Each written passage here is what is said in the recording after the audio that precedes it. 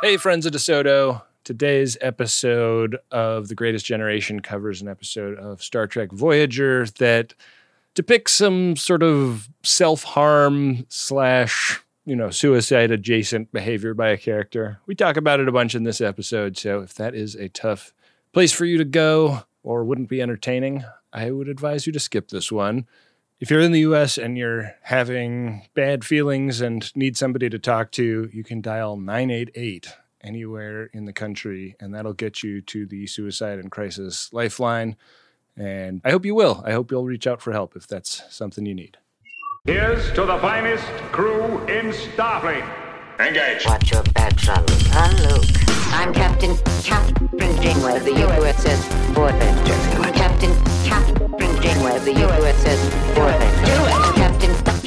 Welcome to The Greatest Generation. It's a Star Trek podcast by a couple of guys just a little bit embarrassed about having a Star Trek podcast. I'm Adam Pranica. I'm Ben Harrison. How are you, Ben? All right, buddy. Going to get some new glasses right after this. You know, the music of your voice was like, what? Here's how it would sound. Boom, boom, boom, boom, boom. like you got something wrong on The Price is Right? Like kind of a sousaphone sound. I don't like that. You know, I'm having one of those weeks where, like, I have the normal workload of our show plus all of the stuff of taking care of the baby, and then like we have to do some work on the garage to fix all these leaks that happen when it rains. Yeah. My father was kind enough to like draw up some plans, and we got a contractor to give us an estimate, and there's like all this stuff that I need to review. Then I'm getting other communications. I'm getting like all these emails that I need to review. I got to go pick up new glasses, and we're going out of town next week. I'm just like looking at the unimaginably long to-do list, and while everything is going fine, I do feel the weight of it, you know? I know, man. Not a good feeling. No. Just want to have fun with my friends and talk about Star Trek. We also have water intrusion issues at our place. Yeah.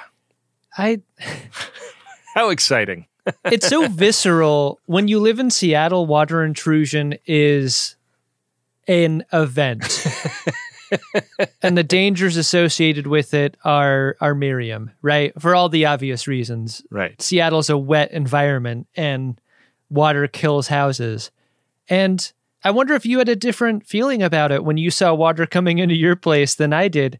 I was freaking out, and I didn't have nearly as much water as you got in your place, but like the Seattle in me saw it as a trauma. Yeah. And I'm still feeling it because the fix is not there yet. And I'm working with a contractor to get our shit figured out. I mean, I don't want to get into a trauma measuring contest with you, but it definitely was. You measure from the roof. It was stressing me out, man. Yeah. I mean, we we had a lot of damage. There were like boxes of like childhood artwork of my wife's that was like her mom gave her like all this stuff in like banker's boxes of like stuff from, you know, elementary school and whatnot. And you stored all that on the roof, huh? Yeah, I don't know why we did that. That was so silly of us. Yeah.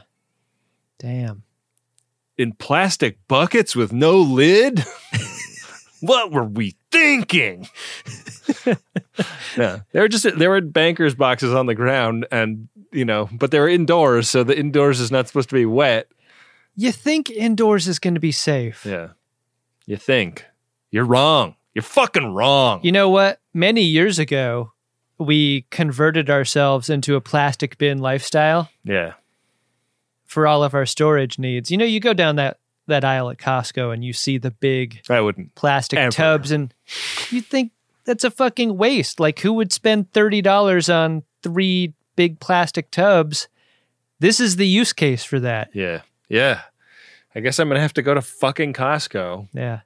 Hey, try not to choke on a hot dog. I'm sure that they'll sell me plastic tubs that are non-functional in some key way, and I'll have to return them, and they'll be like, oh yeah, you did buy those in the store, but you can't return them to a store. You have to return them online, which means you have to pay shipping. or some crazy shit. Fucking crazy company. Their hot dogs are good, though. Exactly. I'll give them that. Here's my advice. Before you go into the Costco, go to the food court first. Don't save it for the end. My wife won't let me do it. Like, when we go, I'm like, oh, let me get one of those hot dogs. And she's like, no, we're not. No, you already ate lunch. She makes good points that prevent me from being able to bring myself to do this. Hey, Ben, when did the new feminism turn into wives telling their partners not to eat a hot dog if that's what would make them happy? I don't think that it's coming from that standpoint. I just wanted to take the hardest defense possible against that because I want my friend to have a hot dog. Yeah. I really want that. It was the hot dog that turned us into the new Rush Limbaugh of Star Trek podcasting. It is such a short hurdle to jump to get to happiness, that $1.50 hot dog. Yeah. And it lives with you long after. What about that thing that's like a giant Hot Pocket? What's that thing? You don't want that. Okay. That's not good? You don't want the chicken bake. It's bad. Chicken bake, right. Yeah. It's the most like non-appetizing chicken bake. Just sounds like nothing. I had exactly one of those in my life, and I'll never forget it. I'll never forget not to get one of those. Did you have gastric distress? Because if it was gastric distress, I would say it's not fair of you to count out the chicken bake over that, because everything gives you gastric distress. There was a day when the chicken bake used to come with a Caesar dressing dipper. And this is an item that comes with, like, it's a dough filled with chicken and Caesar dressing. That's basically what it is. Oh, but you also got cold Caesar dressing to dip? Oh, yeah. Yeah, you get you dip that thing in there and you take it to the dome. Sounds good. I felt awful for so long after that. And that's not to say that your mileage won't vary. I'm sure a lot of people really like them. One thing I know about Costco, if it doesn't sell, it's not on the menu. So, like, that is a very popular item. I'm sure of it. So, did you try to return the chicken bake and they threw up a bunch of barriers in your way? Yeah, I tried to connect the chicken bake to my gas line and my electricity, but I didn't realize that I didn't have gas. I had an electric dryer. So, like, I don't know how that mistake happened, but I couldn't get it to work in my home. So you're saying it was your fault, is what you're saying. It might have been operator error on the chicken bake. I should have known better. Yeah. Well, anyways, I don't want to talk about Costco anymore. It makes me even sadder. Ouch. That really backfired, Ben. What's it going to take to make you happy? Maybe base jumping with the holodeck safeties turned off. Oh, that is a good pivot because you're feeling a lot. You're feeling a lot of bad. I'm not feeling much of anything at all. Maybe it's time for me to dip into Star Trek Voyager Season 5, Episode 3. Extreme Risk. Revert course. Unless you've got something a little bigger in your torpedo tubes, I'm not turning around. Yeah, so this starts on a shuttle mission, and BLT is in this super intense jumping rig. It's like purplish blue, like circuit panels all over it. Is that like armor, do you think? I guess. I mean, you need something to get through the upper atmosphere at 300,000 meters. Yeah. What about that helmet, man? How do I know you're not making faces at me under that thing? You remember when everyone made that big deal about the highest free fall ever? How many years ago was that? Oh, yeah. It was the Red Bull guy, right? You're kind of proving my point here. The lead up to that and the event itself was a big fucking deal. No one remembers that guy. Yeah. I've drank so much Red Bull since then, though. All you do is fall. Yeah. You have to be willing to fall and then actually fall. And that's how you get that record. But I remember that the big thing with that was like if he starts spinning or if his head vibrates too much, it will like just snap his head off of his body. And that was one of the things that they were really worried could go wrong. Yeah, but I mean, death is always on the line with a stunt like that. It almost doesn't matter what form of death it is, right? It's going to be bad. Yeah, but none of that stuff seems to happen to BLT when she jumps out of this shuttle. She's like in mid-flight when she gets word from the bridge that she needs to report to engineering. And her head is not like violently shaking. It doesn't seem like the vibrate. I guess maybe she's so high that she hasn't hit the atmosphere yet. That's part of it, right? That's got to be it. Yeah. Yeah. Wow. I read that this uniform was something that Bill Shatner was supposed to wear in a scene that they'd never filmed in Star Trek Generations. Whoa. This was the sort of kicks that Kirk got.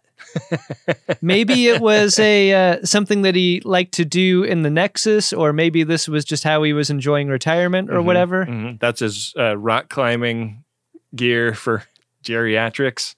Yeah, but kind of shocking that Bill Shatner and Roxanne Dawson can fit into the same suit. The CG version of this also caught my eye when she's like paused mid-flight and then like a light on the floor of the holodeck. That's a CG person there. Sure is. That seems like a big deal for this. Like it's really well done, you know? It's not too bad. Yeah. And so I guess that answers the question: what happens when you're falling in the holodeck and it gets turned off? Yeah, I mean, you really, as a Star Trek nerd, you've always wanted to see the transition, right? The transition between fall and land on your feet. Yeah. What would happen in that case if you just turned off the program? This is what happens. Because we've seen people fall in their butt because the chair hologram disappeared out from under them. Right. This Chakotay message comes at exactly the wrong time. Yeah. And BLT walks out. Like it seems like she's going to go to engineering wearing this weird suit. Yeah. She's marching down there and Seven bumps into her in the hallway and is like, what the fuck are you wearing? Something very funny about this take is that when the door opens for Seven and she sees BLT, she instantly has a catty thing to say in less time than it would take anyone to come up with a catty thing to say about someone who had just walked by. That's the Borg augmentations working overtime. Yeah, her cutting remarks just work so fast. They assimilated Joan Rivers' distinctiveness into their own. I'll give you the same advice I gave to David Carradine. Hang in there. I couldn't quite follow this when we come back from commercial, but there's a USS Voyager probe that they've shot, and it gets grabbed by a Malon ship. Was what confused you how this probe looked? It feels like we've never seen a probe like this with the ship's name and all that. Yeah, we've never seen a probe like this, and also like they mentioned something about like Borg shielding on this probe. Yeah. And that's going to protect it from a gas giant. Like the probe is able to get out of the tractor beam that the Malons put on it and go hide in a gas giant. But like all of this is just like in media probe, you know, like we don't know why it was urgent for BLT to get down to engineering for this stuff that's going on. And we're just following it. And we don't really know what the utility of the probe is either. Like why they're going to such lengths to save this probe is a mystery throughout the episode. It's never really answered. That's a great point. Yeah. It seems like they are more motivated by competition against the Malons than anything this episode. And the Malons are a type of culture that I thought we'd never see again. No. I was delighted that they remain as a going concern. They do. So yeah, they managed to get this probe to hide itself in a gas giant.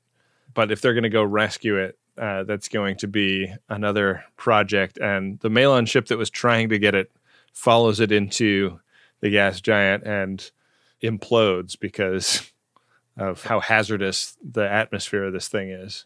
Because once a gas giant gets you into its atmosphere, you can't break free. Because gas giants are big and the gases are strong. I don't know why the scientists keep making them. This episode of The Greatest Generation sponsored by Gas Giant Insurance from Old Liberty. Later in a McLaughlin group, Issue 1. Kim kind of gives an after-action report for what happened here. And the probe has buried itself in the lower atmosphere of this gas giant. It's not destroyed. Yeah. But it's in a place that's very difficult to get. Geordi's mom might be alive down there. There's only one way to find out. Yeah. Mom, BLT shows up late to this meeting and is really not making any friends or influencing people in the way that she's interacting with the group here. She is not offering any speculation about how they could solve the problem. She is just shutting things down left and right. Yeah. And a real Adam at a meeting sort of sensibility is what BLT has here. No kidding, man.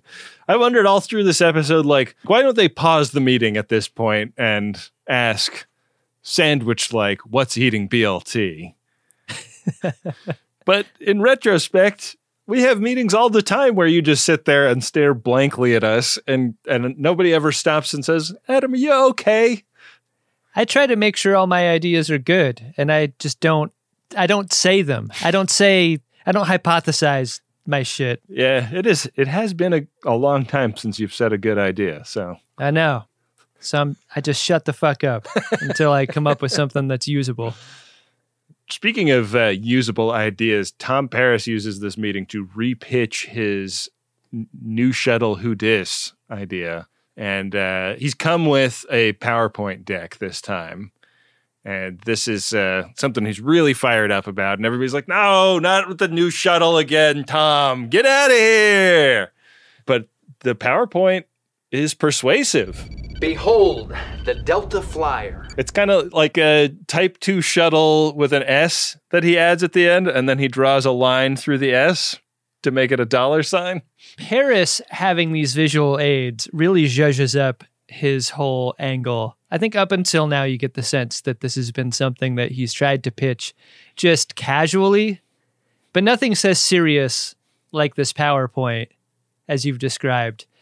And as Paris talks, we cut over to BLT, and her eyes fall to what exactly as he's talking?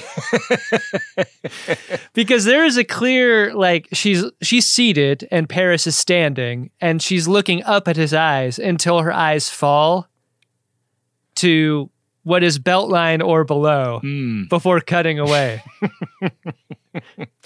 I mean, she's just sitting there sad, trying to think of things that will make her happy. Oh, yeah, that helps. That might be an idea. Yeah, unclear what their relationship status is at this point. I thought a lot about that in this episode. I mean, Paris is this is like an S tier meeting for Paris. He's really come a long way from am I making any sense here, Paris? Because he's thought ahead. Like, he's like licking up Tuvok's asshole. He's licking Seven of Nine's asshole. Like, everybody's getting compliments in how he has gone about designing this ship. I'm impressed, but how quickly can it be built? Yeah, everyone wants to be involved. This seems like the ground floor of a very exciting idea. If everyone at this meeting are interested in getting involved, BLT's the only holdout, it seems. It's only going to take a week to build this thing. I was shocked by that timeline, were you? Yeah. I mean, having worked for an aerospace company, I'm sure you know that that's about how long it takes to commission a new vehicle, right? Right. Yeah. Yeah, look for that new single aisle in 10 years. Objection noted. We'll do this without you. Do it. Do it. Objection noted. We'll do this without you. Do it. Do it. Do it. They all head down to the holodeck, turn the safeties off, and get some clay out and just start making concepts. Love this. They're using the hollow clay. Mm-hmm. That's what Paris has got.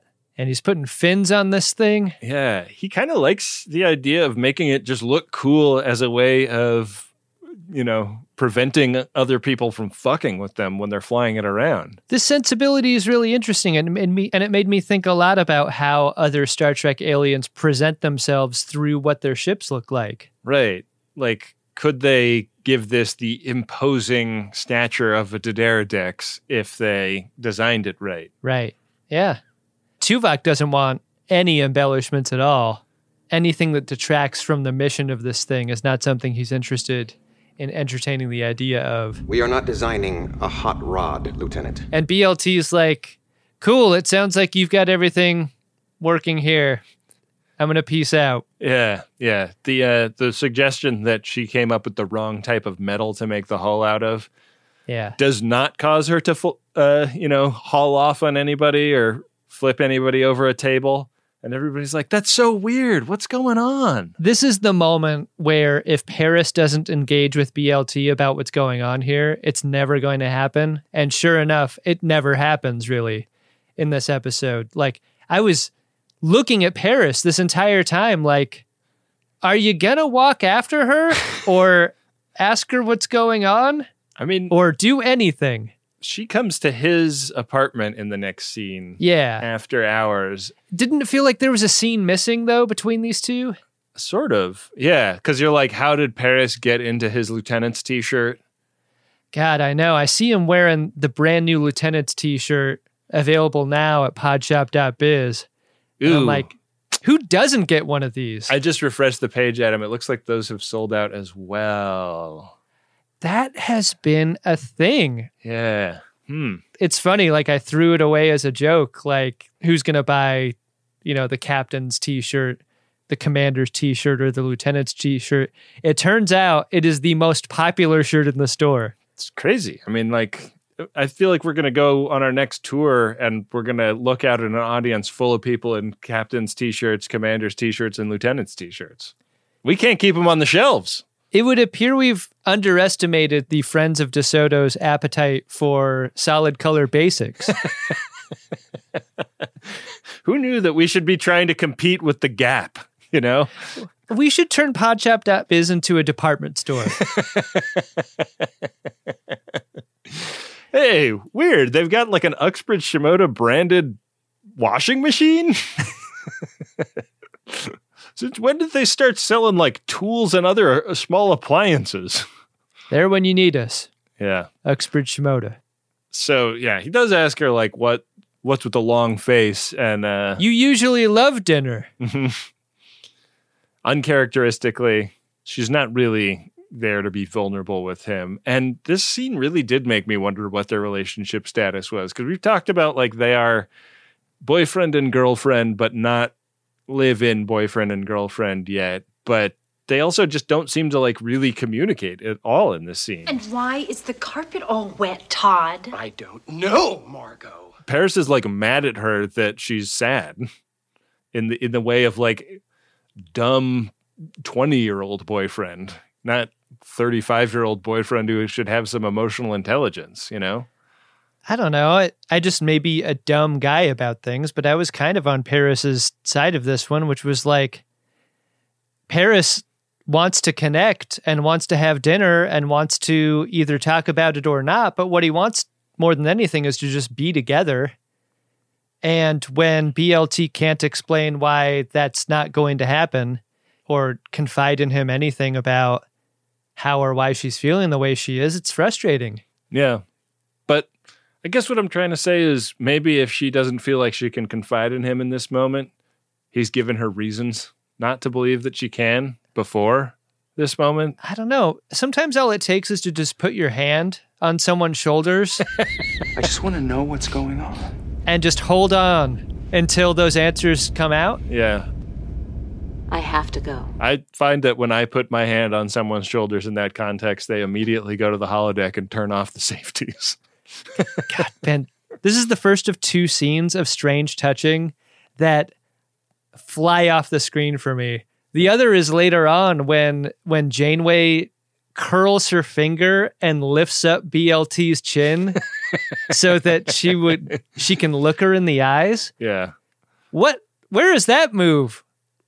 We've never seen that in real life. No one has ever touched another person's chin that way. Never before, never since. It's actually in the Guinness book. This is a very special episode for that reason.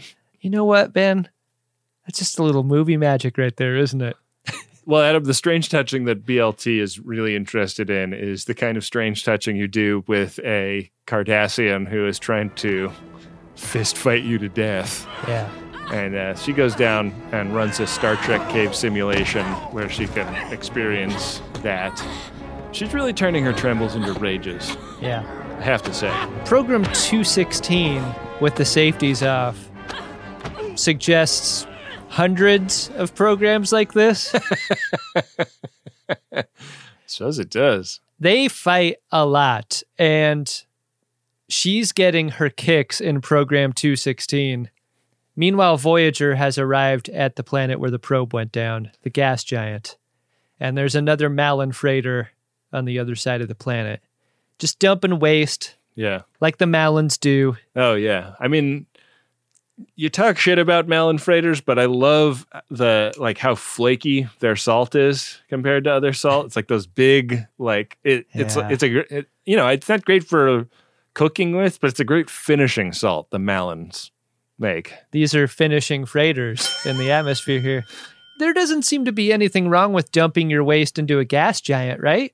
The gas giant's just gonna cook it all away. Yeah, do gas giants have people living in them in Star Trek?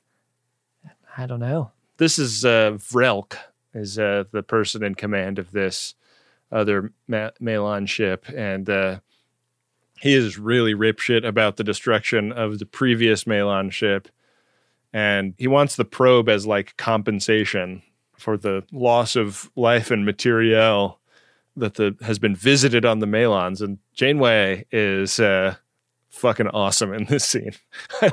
I love how little of his bullshit she puts up with in this scene. You are making a serious error. End transmission. She's really turned the corner from seasoned diplomat to not taking any shit from the Malins ever again. He's fucking done before he even starts. Yeah. He's like, well, we're going to hang out and get that probe.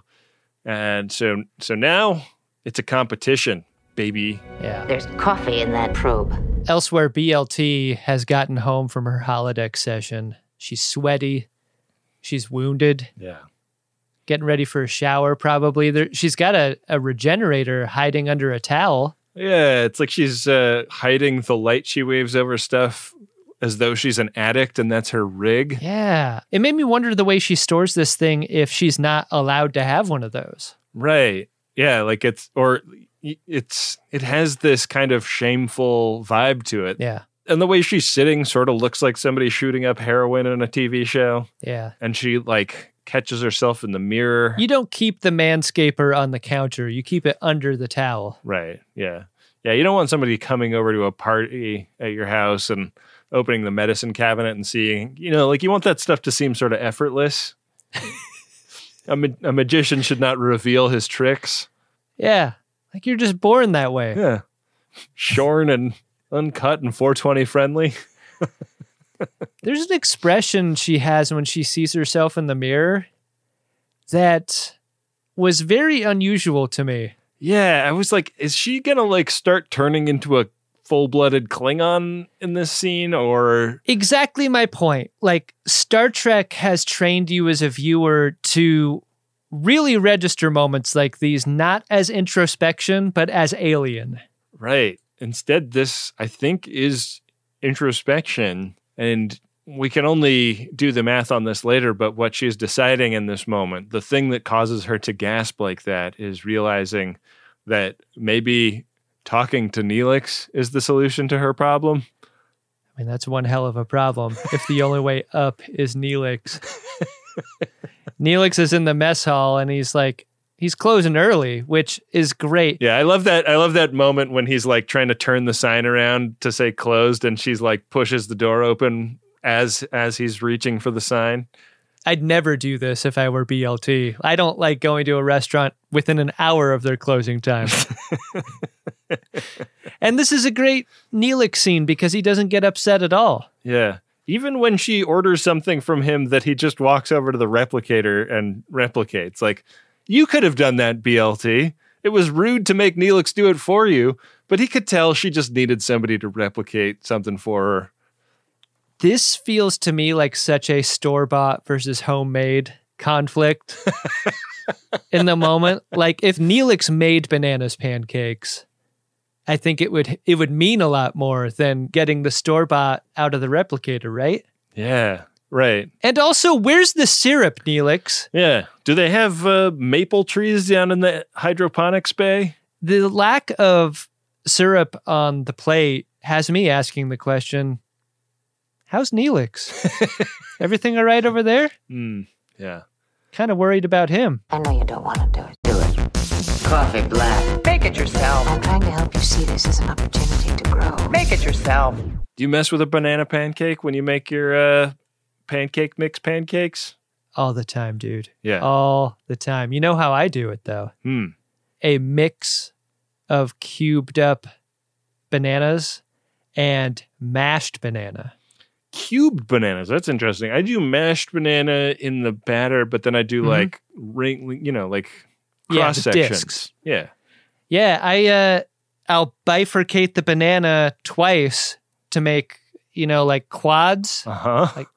And then I'll slice into those. Wow. And that'll give me like the Trivial Pursuit banana shape. Uh-huh. Yeah. That mixes well into the batter. Wow. That's a very I put the discs on once I've put the batter on the griddle. Yeah, that's good. I gotta try your method. That sounds. You gotta do bananas both ways. Also, like a pinch of nutmeg and like a couple of derps of vanilla extract. Kind of like that. I put a little creme de banana in that. No way! That's a good idea. Yeah. Damn. I wonder if rum would work. Also, a little zhuzh of rum. I think it would. I think that would be good. Yeah, I think so too. I'm all out of creme de banana. Oh, I have absolutely no reason to buy it. We got to go creme de banana shopping for you. We gotta bring back Let's Drink About It again is what we need to do. Let's drink about it. All right. I need the smallest bottle of creme de banana they make. That's what I need. So this does not seem like it really solves BLT's problem. And I love this scene. Almost nothing happens in this scene. BLT does not reveal what is bothering her in this scene. Neelix does not seem to be much help in this scene. Nor does Neelix seem to notice that anything is wrong with BLT because many crew people have left the mess hall without finishing their plate. I love a slow scene that doesn't really amount to much when a character is going through a thing. This is one of the best scenes in the episode for that reason. It just takes its time and lets you sit with her in the mood that she's in. Mm-hmm. I thought it was great. Yeah, I liked it too. The Malin ship is parked right next to Voyager at this moment. And on the bridge, people are asking the same question I am. What are they still doing here and why are they so close? They saw what happened to the other guys that tried to go into the planet. Like, they're not going to get it that way. I don't like being so close to the ship while its green exhaust kind of shoots out in your general direction. Yeah. So Tuvok's theory is like maybe they're just waiting for us to get the probe back and they'll try and steal it from us once we do it. But, we're still like wrenching away on our new shuttlecraft and we'll have to come up with a strategy for that. But 7 of 9 calls Tuvok and Captain Janeway down to the AS lab and she's like, hey, I've actually got big news about what the Malon are working on. They're building their own shuttle that's strong enough to go into the planet. Can you think of another example of a Starfleet ship's ability to see inside another ship in this way? Well, that's the thing. The AS Lab gives them capabilities they've never had before. I really love it, and I hope they use it all the time, is what I'm saying. Yeah. This seems to be a great bit of business here. Yeah. And then the camera pans over to the right, and it shows Homer Simpson rotating slowly in his own juices inside the oven. His body temperature has risen to over 400 degrees. You remember that episode of Deep Space Nine where there was a gun that could shoot through walls? Yeah. This kind of... It feels like the introduction to a sort of tension that we never get in this episode anyway. They should get that gun and take out all the guys building the ship. Then what are the Malons going to do? That's what I'm saying. We don't have to waste a torpedo on these fucking guys.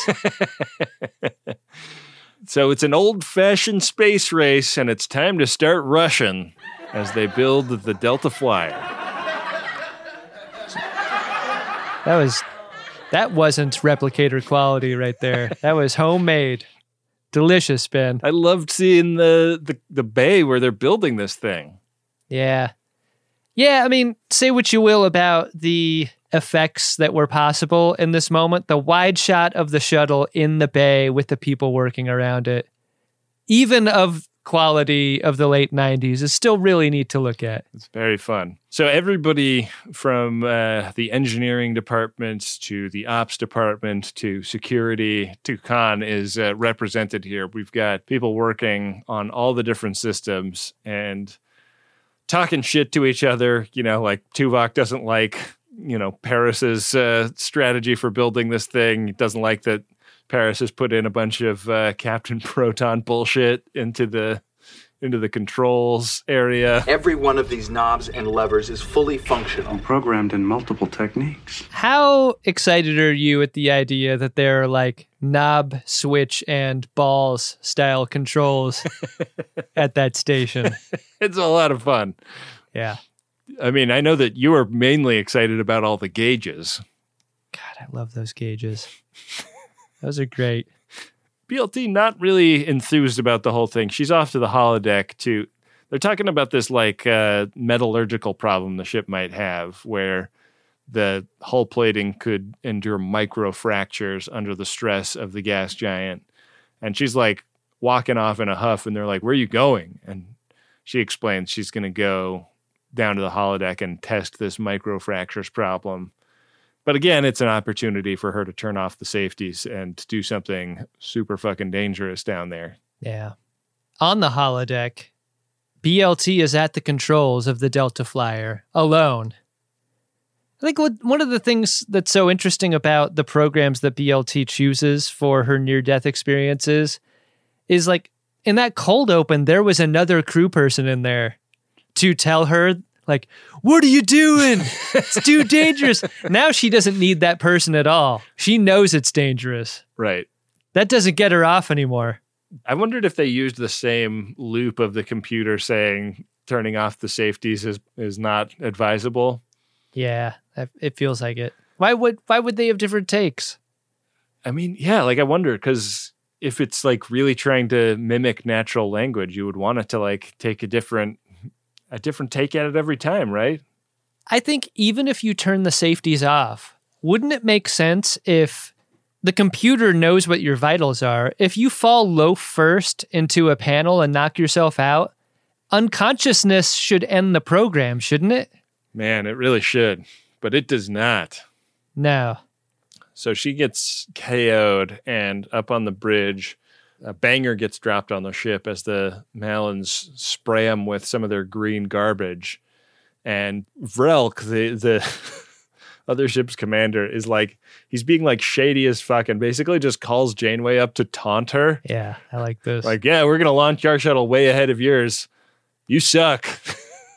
Would hate to dump more garbage on you like I just did. I like this guy. I couldn't help it. Not enough shit talkers in Star Trek. Just trying to save you the embarrassment of losing. Yeah, the shit talking is not really getting to Janeway, but she does want to put the Delta Flyer construction detail into high gear. So they try and get in touch with BLT, and when she doesn't answer, Chakotay has to go down to the holodeck and freeze the program. And it seems like he kind of rescued her right at the last minute.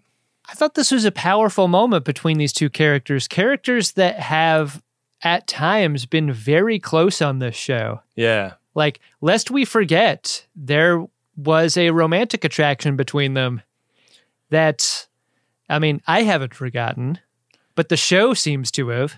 But this moment was sort of a reminder, because when he sees her down on the ground, he is absolutely shaken by this in a way that seems to cross the professional boundary. Yeah, it's, like they have a really complex dynamic. And BLT wakes up on the bio bed, and the captain kind of dismisses the doctor and has this heart-to-heart with her. I kind of wished that this was Chakotay here, but I did too. I understand why it's the captain. Yeah. The doctor has reported back, like, for months, BLT has been putting herself in harm's way and having internal bleeding and like patching herself up badly. I love how the thing that moves the needle most for BLT is how her self-nursing is described. Kind of a slam in there, Janeway. Yeah. Like, I know you're trying to express dismay and concern, But you don't need to dunk on her like that. Yeah. This behavior combined with how uninterested she seemed in the workplace has combined to create a moment where Janeway can't trust her and needs to take her off of the shuttle mission and put her under the doctor's supervision. I guess you could call her Captain Dismainway.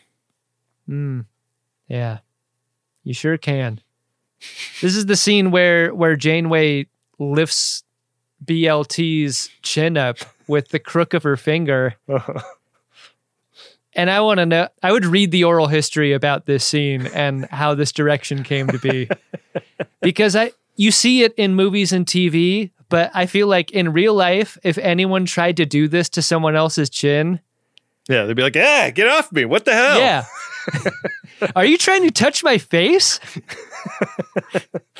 I'm not looking you in the eyes. What about that makes you think you can touch my face? Yeah.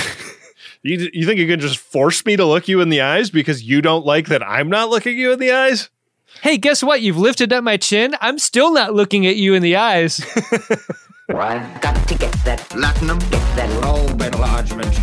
I've got to get that Latinum. What now? Are you planning a heist? gold. Boy, do I love a microdose gummy from Lumi Labs. I'm running low, so I'm going to head over to microdose.com pretty soon and put in another order. Microdosing is a technique I use to steer my mentals in a preferred direction several times a week. And I just love it because you can really predict what is going to happen and to what degree it is going to happen, because these are very low dose cannabis gummies that give you an entry level dose that help you feel just the right amount of good. And they've been super loyal as sponsors to Greatest Trek and Greatest Gen, so I hope you will give them a try. Get 30% off your first order plus free shipping today at microdose.com. Promo code SCARVES. It's available nationwide. That's microdose.com. Promo code is SCARVES for 30% off and free shipping. Microdose.com, promo code SCARVES. You might have heard us talk about Squarespace before, and you're thinking, what do I need a website for? I already have a bunch of profiles across the different social medias. But isn't it time you had a place online that wasn't owned by a social media company? How about you take control of your online identity with a website of your own? For that, there's Squarespace. With Squarespace, you can buy a URL and build a customized website with your name and not a giant social media company's name with your name attached and a bunch of numbers at the end. With Squarespace, you can have a place on the internet personalized to your aesthetic that lets you tell people about who you are instead of an algorithm. And the best part is, you don't have to be an experienced designer or a web page creator to make something great, because Squarespace is always there for you with their award-winning 24/7 customer support. Don't settle for being another company's product. Be your own product with a website that's all you with Squarespace. Go to squarespace.com for a free trial, and when you're ready to launch, use the offer code SCARVES to save 10% off your first purchase of a website or domain. That's squarespace.com. The code is SCARVES.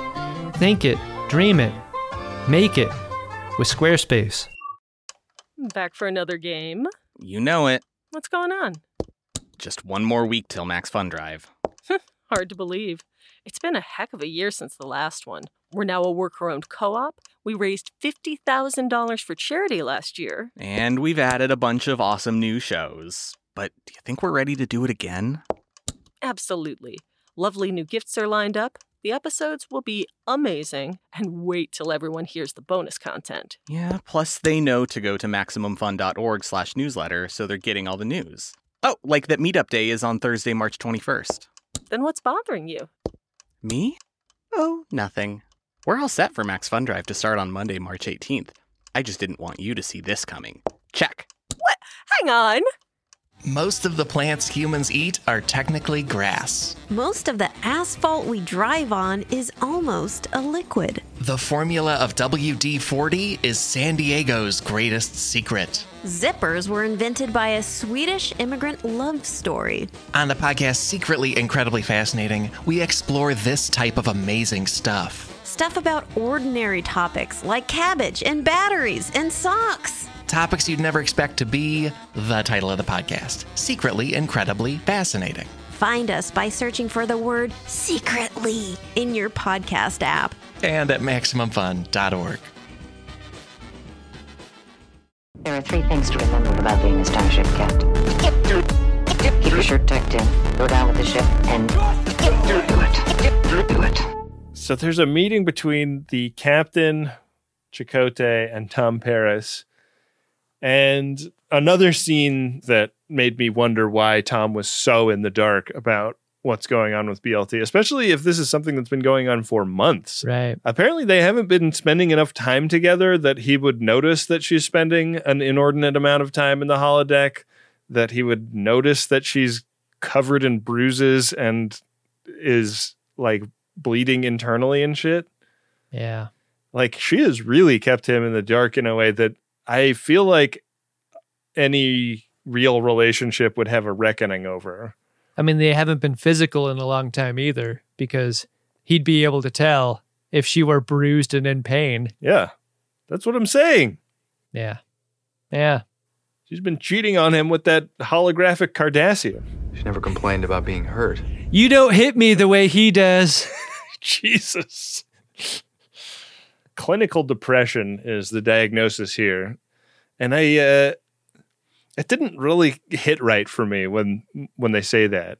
Was this an album track order issue with you? Because that episode where Janeway is feeling things in the void is so close to this episode that it made me think Janeway should be the lead on this problem. And she should be with BLT in a way that could help her get through it. But she's just absent bossing it here. Yeah, I mean, she's delegating a lot and, you know, gives Chakotay the job of like dig through the holodeck records and see what she's been up to. It's sort of like that thing where I'm very easily nauseous, and if someone else vomits around me, I will start to vomit. The same goes for depression. If I am around a depressed person, I become very, very depressed myself. Well, yeah, I mean, I think like depression does not present exactly the same way in different people, but it didn't quite smack of clinical depression to me, and I think it's interesting. Does my vomit theory of depression not hold up with you? Is that what you're saying? What I'm saying is that I think it's interesting that turns out not to be what the issue is. Yeah. I think that there's something really like powerfully subtle about how Roxanne Dawson plays it, that when they say clinical depression, that doesn't feel like the solution to the problem in this episode, you know? Yeah. This whole thing is so ridiculous. I really love this scene with Chakotay and BLT that follows. Because, I mean, as much as I want Janeway to be on point for this, Chakotay and BLT go way back. Yeah. As we all know. And they've been through a lot of the same things together.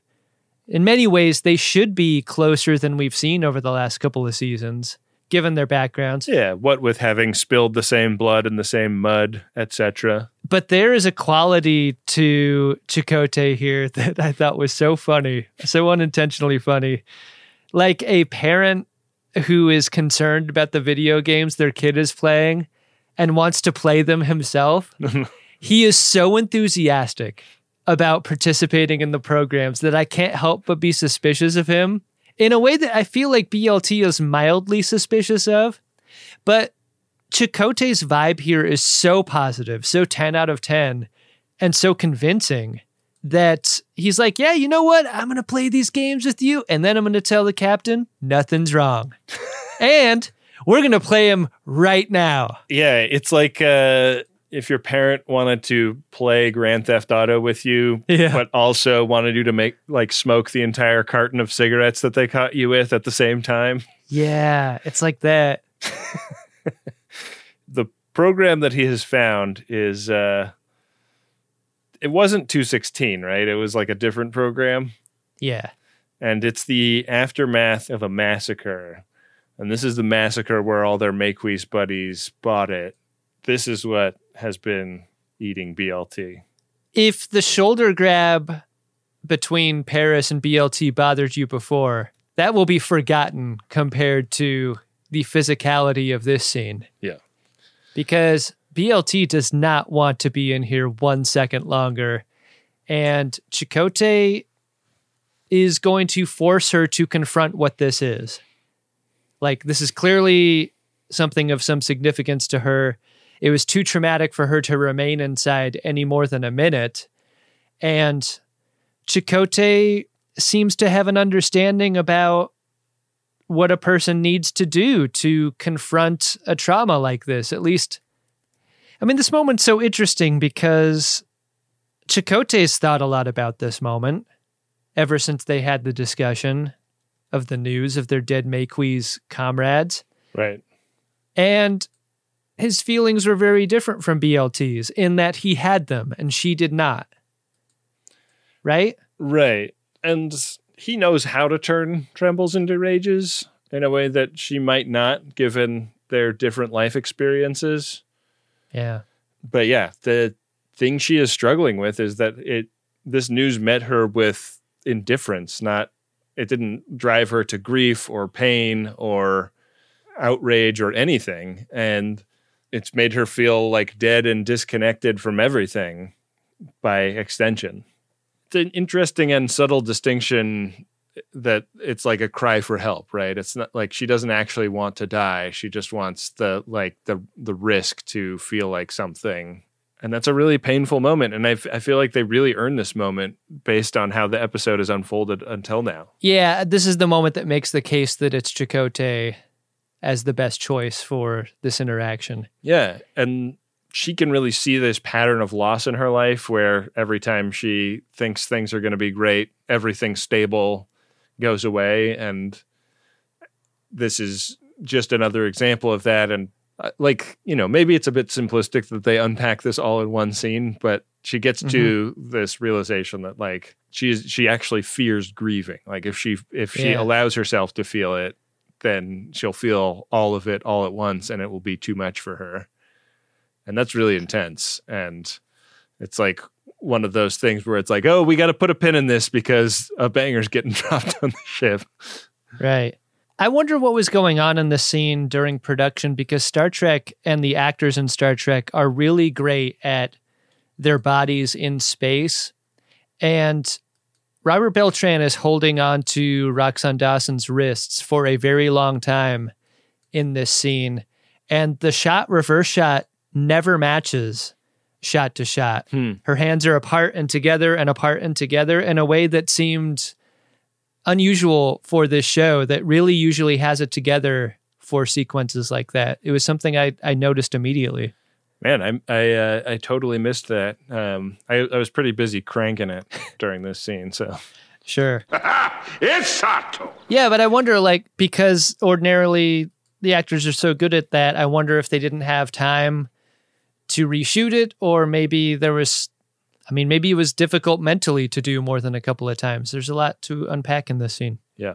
So when they get up to the bridge, the Malons have launched their shuttle and they're, shooting crap at the Voyager to kind of slow them down or something. How do you know when it's intentional crap and accidental crap from a Malon ship, though? Well, this looked like the same color as the stuff that they shot at those night people. That's right. The Nightman. The passionate Nightman. I'm guessing it's like their weapon. Seems that way. Yeah. I love these FX shots. Yeah, it's cool. So they have to launch the Delta Flyer without being totally done putting it together. They're like, shit, we're going to need somebody to do the engineering part. And Chakotay's like, well, BLT is not going to be that, so I'll head down. And everybody on the bridge is like, no, Chakotay, it's a brand new shuttle. Don't get on board. I love that subtext. And so BLT stops him in the hallway and is like, this thing is going to fly apart if I'm not on board it. And Chakotay's like, well, fly her apart then. But BLT convinces him to let her take over. I can do this. I need to do this. Sounds great. She kicks Vorik's ass off the ship. Chakotay's relieved to not have taken responsibility for the shuttle mission, but I also don't think that they would have issued him a shuttle had he gone to the desk to get one. Right, yeah. Too many hull losses. So they take off, and Man, I love the cockpit of this ship. Like the camera angles of the cockpit are so cool. It's so weird that they're on like different levels all throughout it, and like it's much bigger than a shuttle, so like they talk about having like a cargo bay, and that's really weird to think about. You know, like how the D redress for Star Trek Generations made it more camera friendly for a wider aspect ratio. Yeah, I feel like the depth and the height of the Delta Flyer made it more friendly for the television aspect ratio. Totally. Like you really fill the frame. Yeah. With all the characters and stuff. Yeah, and it's got like windows that go like way up top so they can... Yeah, the wide shot is cool. Yeah, like they must have had like a ceiling mounted blue screen or green screen so that they could do all the effects out the windows. Yeah. It's really neat. Yeah, they did a great job. So they get to try some of their Borg-inspired weapons on the Malon shuttle, and that goes great. They're now the only ship in the running for rescuing the probe. Mm-hmm. When they do get down there, they're deep enough that the hull integrity does in fact need BLT's, MacGruber-esque mechanical genius. I love how it's not just one thing, though. Like when she puts the quarter sheet on the wall and starts welding it together. Yeah. I love how that's not the end of the fix. Like there needs to be a backup to this fix. Yeah. That involves a dustbuster and a few other components laid on the floor. I need a phaser. Here you go, MacGruber. Yeah, a really beautiful callback when she makes a little force field across a part of the ship, and Jim Shimoda walks in and goes, "How did you do that?" Yeah, the Delta Flyer officially has its own Shimoda corner. Incredible! It's great. Love it. Mission is a great success. Yeah, they get the probe, they get it back to the ship. They leave Geordi's mom behind. Yeah. Yeah, they didn't even try to look for her. Yeah. So she has a nice debrief with Chakotay, and everybody's really glad that she went on the mission. And, he's like, hey, the massacre is a total bummer, and go ahead and, feel those feelings, and, grief takes time. So, yeah. And she's like, cool, well, next time you look in my diary, I'm going to break your fucking neck. And that's how you know she's okay, right? Like part of what was so upsetting about BLT for most of the episode was how little attitude she ever had, and that was the warning sign. Yeah. But that she has her attitude back and her sense of violence. Yeah. Even that's encouraging. Yeah, healthy for her. Yeah. She goes into the restaurant and makes herself some more banana pancakes, this time with syrup. Yeah. Neelix didn't know any better. I wanted to ask you about this scene. The look on her face at the end. Did you interpret that as her... Sort of like Melora Walters at the end of Magnolia? Well, did you interpret it as her smiling or starting to cry? Oof. I hadn't considered that there would be anything other than a smile there, but it's a better scene, I think, if you think it's a cry. Yeah, because I watched this with the closed captioning on, mostly because I wanted to see how Vrelk's name was spelled. And good move. I interpreted it as her starting to cry, not like a sob, but like the way a cry can come on through a smile, where she's starting to let those feelings come out. But the closed caption said it was like a giggle or something. And I was like, what the fuck? That's not a giggle. That was oh no. That was no description could be worse than that. Let me read the actual closed caption. Chuckles softly. I didn't think she was chuckling. I don't think a chuckle ever turns to crying. Yeah. As an emotional transition. Trembles can turn to rages, but chuckles cannot turn to crying. Yeah. Did you like this episode, Adam? I'm really easy to get along with most of the time. But I don't like bullying, I don't like threats, and I don't like you. Understood. I did, in spite of... sometimes we'll watch one of these episodes, and the number of questions we have will mean that it's a weak episode, much in the same way that a cloud of writing credits mean that it may be a weak episode. Right. But this episode really made me get up in my head about the people in BLT's life and what exactly their roles might be, and to what extent, people that I thought would be close to her aren't, either personally or professionally. And I can understand intentionally sidelining Paris here and not wanting the melodrama that would come with a intimate relationship on display for us as the viewer to go through them with. I like the reflex to just not make this that. But if that's what you're doing, I think you still need to portray Paris as caring. And you don't need to have them on screen together to show us that. Yeah. But like, my main takeaway this episode is what a bad look it is for Paris to look like he'd rather work on a ship than fix his relationship or try to help a special person. And I think there's room for Paris to do both. But his utter absence here, him not being on the board at all for her, is unintentionally a bad look for him. And I think this episode does him dirty. Like, I understand the reason to go in the direction it does, but not at the expense of what it does to Paris. So that's where I'm at with it. What about you?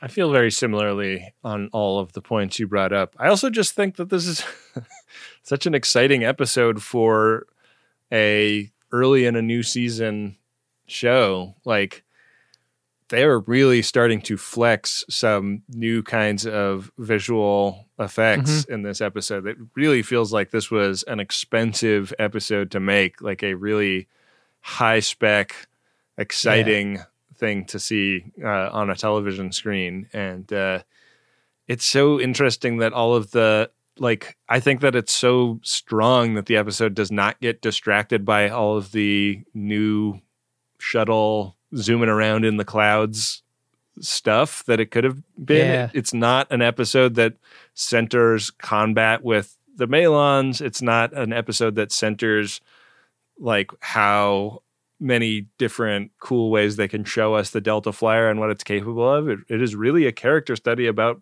BLT that has this sort of background thing that is augmenting a different part of the show. And the upshot of that is for later. This is a thing that Star Trek is really good at, not obsessing over dumb sci-fi bullshit and instead obsessing over character stuff. Yeah. And, for as dirty as it does Paris, I think it's a really strong BLT episode. And it's amazing that the episode where they're building the Delta Flyer is also the episode where BLT goes and sits in a dark restaurant with Neelix for 4 minutes and just has a conversation that goes nowhere. Yeah, I really like that scene too. One final point, Ben, is that if I'm as confused about the Paris BLT relationship as I am, and we watch multiple episodes of this show every week, a viewer who watched this for the first time as it was coming out on television week to week and spring into fall with the summer break or whatever, has to be completely lost about this, right? Yeah. You're totally disconnected from whether or not they're together. So I'm really hoping there's some BLT Paris-centric episode to either reset the relationship or give us some finality of it.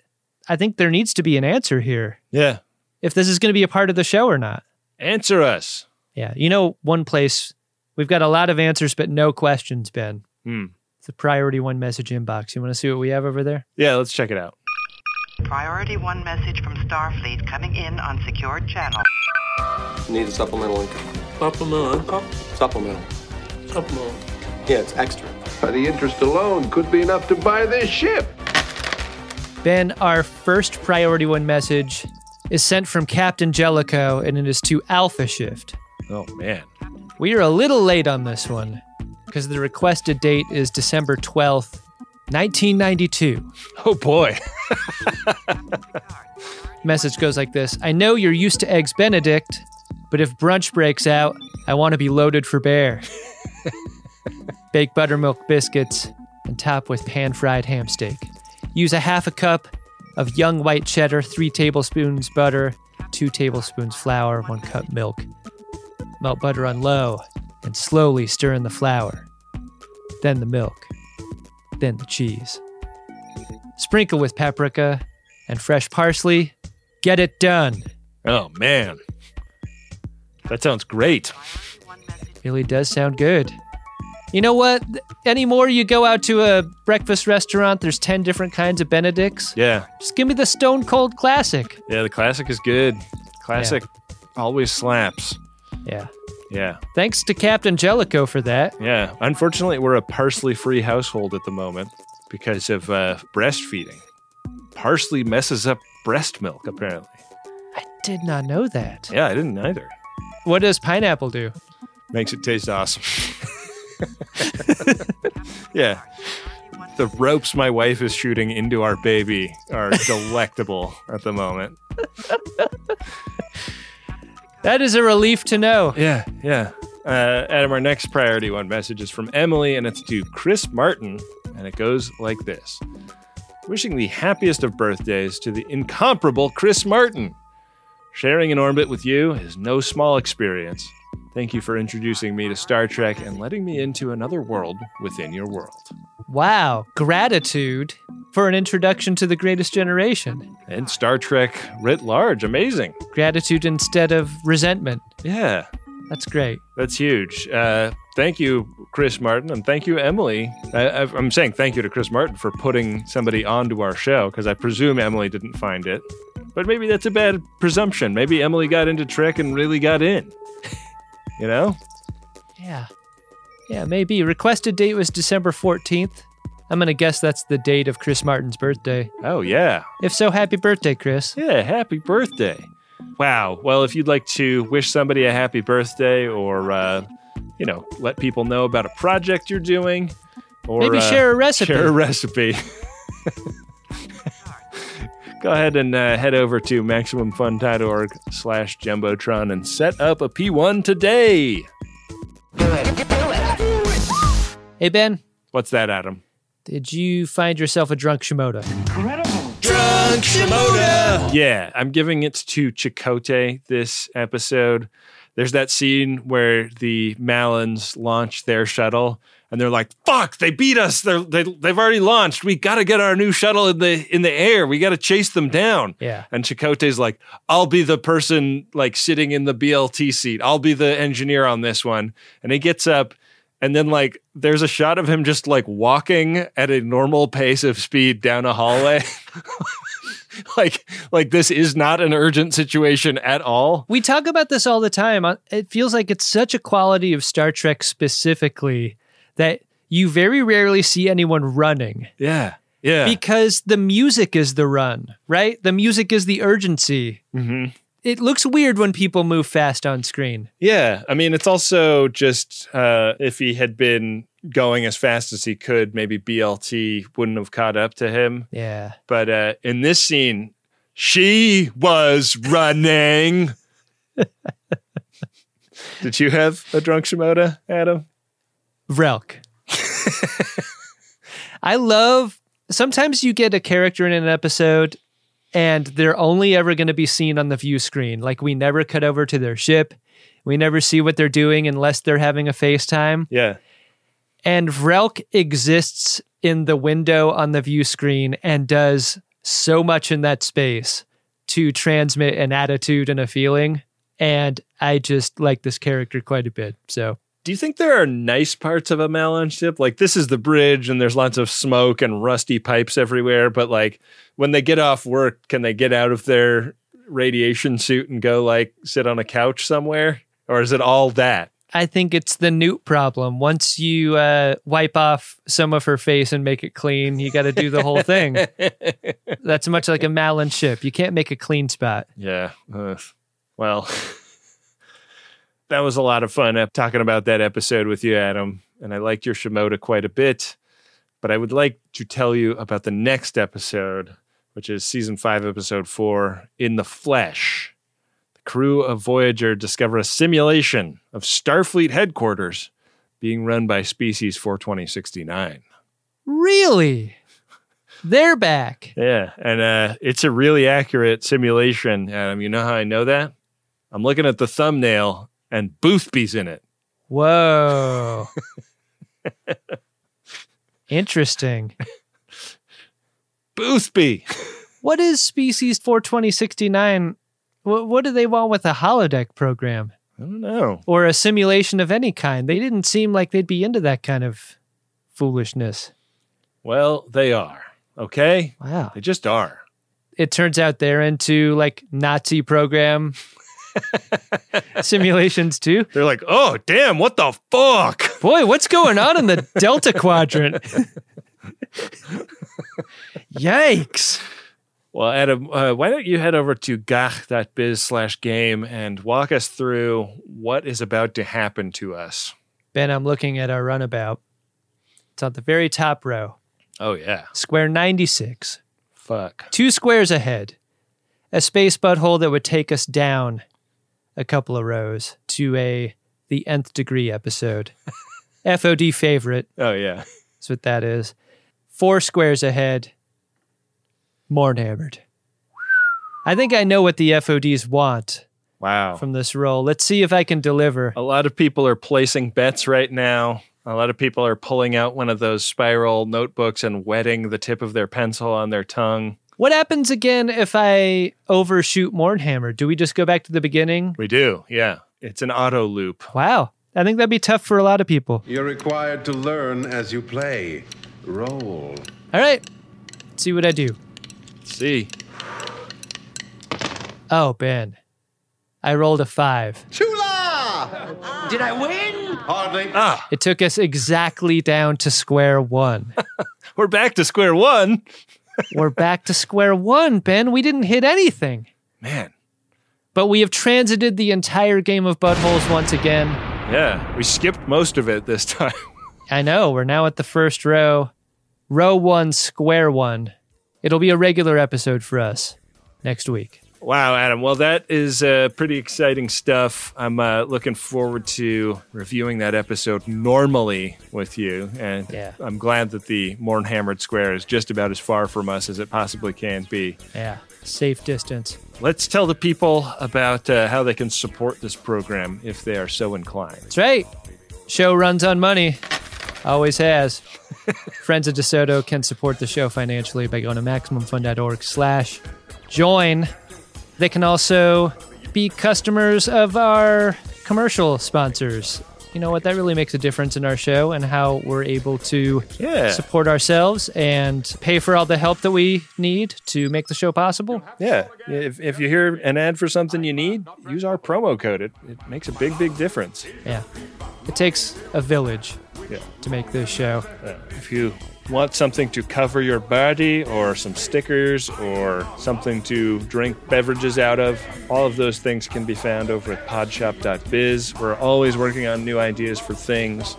And while the Captain t-shirt sells out, we can't keep it in stock, there are lots of other things that are in stock perennially. I know that's shade leveled at me, Ben. I'm doing the best I can to keep that shirt in stock. I know, but we need to find a more... It is just extremely difficult. I know that there are supply chain challenges, but we need to find a reliable source for it, man. What I love is going onto the social media and seeing all of the friends of DeSoto who have managed to get one of these shirts. Show it off. If you get something from podshop.biz, let's see some pics. Yeah, tag @GreatestTrek on Instagram or Twitter. We got to thank Bill Tilley, who runs those accounts for us. We also got to thank Nick Ditmore, who does all of our design stuff and helps us with the store. We got to thank Wendy Pretty, the producer of this fine program. She also produces Greatest Trek, our other Star Trek podcast. Go give that a listen. Yeah. It's about all the new Trek on Paramount Plus. Dark Materia made the track you're listening to right now, but the theme and interstitial music made by Adam Ragusia, one of the greats.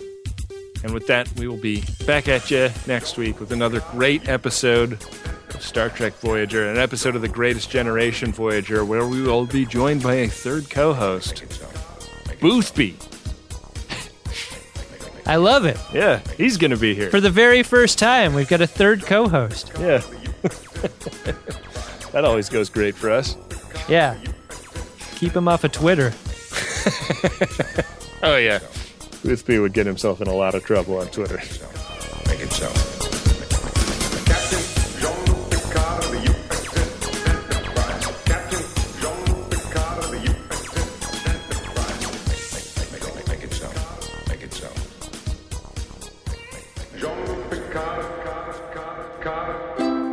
MaximumFun.org. Comedy and culture. Artist owned. Audience supported.